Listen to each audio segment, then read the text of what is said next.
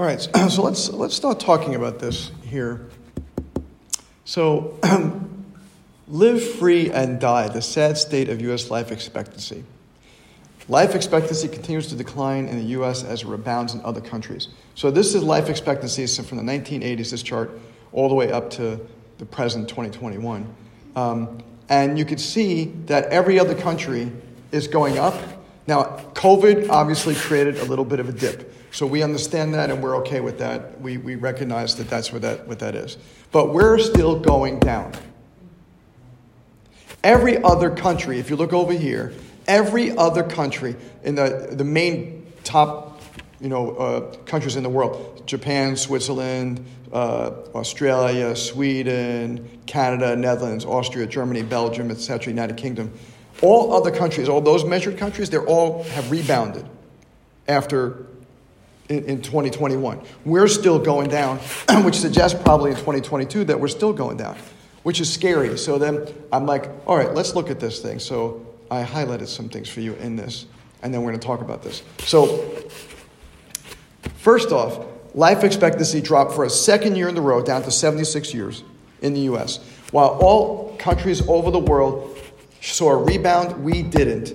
And then last week, which I'll show you in a second, last week, more bad news. Maternal mortality in the U.S. reached a high in 2021. And a paper in the Journal of the American Medical Association found rising mortality rates among U.S. children and adolescents. Across the lifespan, across every demographic group, Americans die at younger ages than their counterparts in other wealthy nations. How could this happen? In a country that prides itself on scientific excellence and innovation and spends an incredible amount of money on healthcare, the population keeps dying at younger ages. Isn't that scary?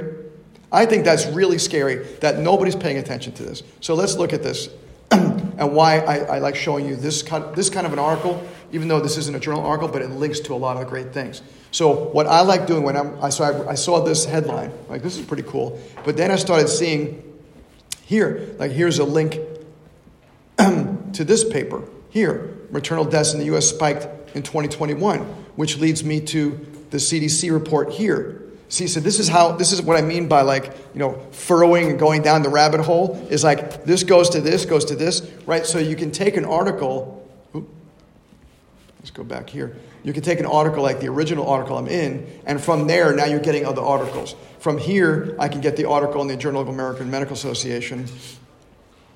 In a second here, the new crisis of increasing all-cause mortality in U.S. children and adults. Wow. And then I'll go back to this article here, and it talks about this interesting thing, which is a 400-page study called Shorter Lives, Poorer Health. So I look at this kind of a thing, and this is like a 400-page document. But I love digging into this kind of stuff, so I look at this kind of thing, and I start pulling out like pages out of this kind of thing. And when you start reading these things, and you see that how our country, like this is in the maternal mortality rate thing, showing that all causes in all socioeconomic backgrounds and whether the person is white, black, or total are getting worse in maternal mortality. The same thing is happening in children, where all causes, it's not just from COVID, all causes of our rising mortality rates are skyrocketing. And listen to this, it says COVID-19 contributed little to this surge.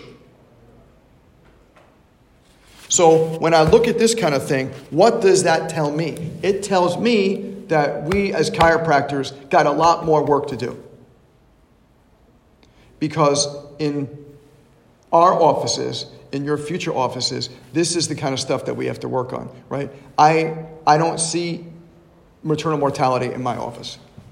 Ever. 33 years. I've never seen it. And I've taken care of thousands and thousands of pregnant mamas in the course of my time. I don't see infant mortality or childhood mortality in my office. Ever, with rare exceptions of kids who have very serious cancer. Right? Other than that, I see very few mortality issues from that. What? So what that leads me to believe is there's got to be something different in a chiropractic office. Now, you can argue, and you can say, well, it's not chiropractic necessarily. You could say the people who are choosing chiropractic lifestyles are healthier, and they do healthier things, and they eat better, and they exercise, and they go outside more, and they have better family relationships, and they're more positive. And so you can say all those kind of things. But here's the thing that I think is so interesting. And just as a corollary to, because we all know what happened with COVID and stuff. So maybe about 10 or 15 years ago, you may or may not recall this, but there was the swine flu, right? That was this big thing, right? So I was here at the university and also always involved with the ICPA. So I did a study because I was speaking for ACC RAC, for the Association of Chiropractic Colleges. I wanted to do an interesting study. I did a study on the amount of swine flu in chiropractic offices. And it's published if you ever want to read it. And it's, essentially the study went like this. I took all the stats from the CDC on the general population of how many people got swine flu. And then I polled the entire ICPA and I got hundreds and hundreds of responses of how many of their patients got sick with swine flu. And it was a giant difference. It was like, I think it was like, let's say 3% of the population in the general population. I can't remember the exact numbers. And it was like 0.00% in the chiropractic office. And I remember presenting this as a lecture to the Association of Chiropractic Colleges, and I was a little scared because I'm not just talking to Life West and Sherman. I'm talking to all the other schools that may not have the same philosophical slant that we have. And I thought I was going to get reamed. So I made sure I said that, so I see these numbers in our chiropractic office, and our numbers are drastically less. So is it because they're getting adjusted, or is it this all-encompassing chiropractic lifestyle? And what I said there at the ACC RAC conference was, I believe it's the lifestyle. I don't think that it's only chiropractic, because I don't think we can separate that out. But most people, if you're going to a chiropractor, you're probably on the healthier side. You're probably thinking healthier, doing healthier things, having healthier lifestyle choices, etc. But the question is, so what? Right? If the people who are coming into our offices are choosing a healthier lifestyle and it's making them have a healthier outcome, and chiropractic is part of that, then isn't that what we want? And so I look at this and I feel I'm going to write to this dude. I'm going to say, Dr. Wolf, I'm really fascinated with your perspective. And I think one of the most important things that we need to understand is that there are certain small segments of the population that are doing probably way better than the segments that are in the general population. And I think one of those segments is those people under regular, not occasional, regular chiropractic care. And now I have no clue on how to study that, right? Which is why I'll ask him. He's part of the AMA, so maybe he knows. But that needs to be studied. It's not that they're getting adjusted. It's that they're living a chiropractic lifestyle.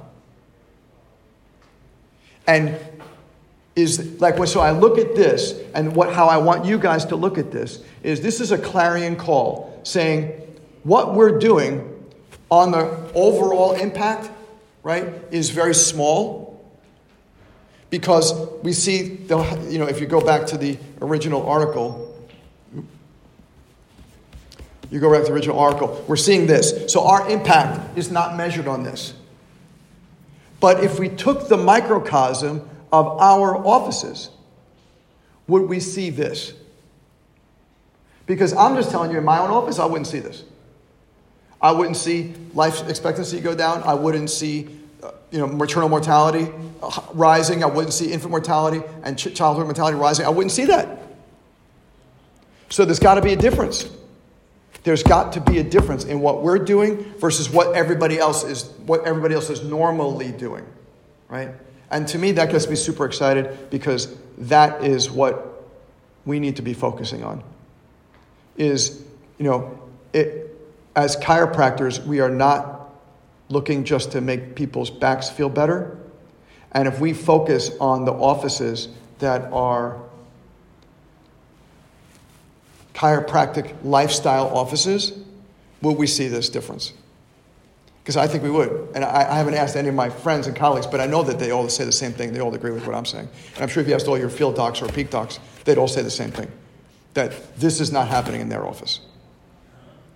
So, but how do we get that out to a bigger picture, right? How do we make this change? How do we make that number that's dropping in the last 2 years change? If the rest of the world is getting better and we're not, and they're saying, well, it's this and this and this, and they have all these lame excuses. The real excuse is that we're not living, in my opinion, that they're not really living a chiropractic lifestyle, including chiropractic with nutrition, with exercise, with positive mental attitude, with family relationships, with all the good things, right? That, to me, needs to be studied, and that's where I'm going to ask Dr. Wolf if he'd like to participate somehow in doing that.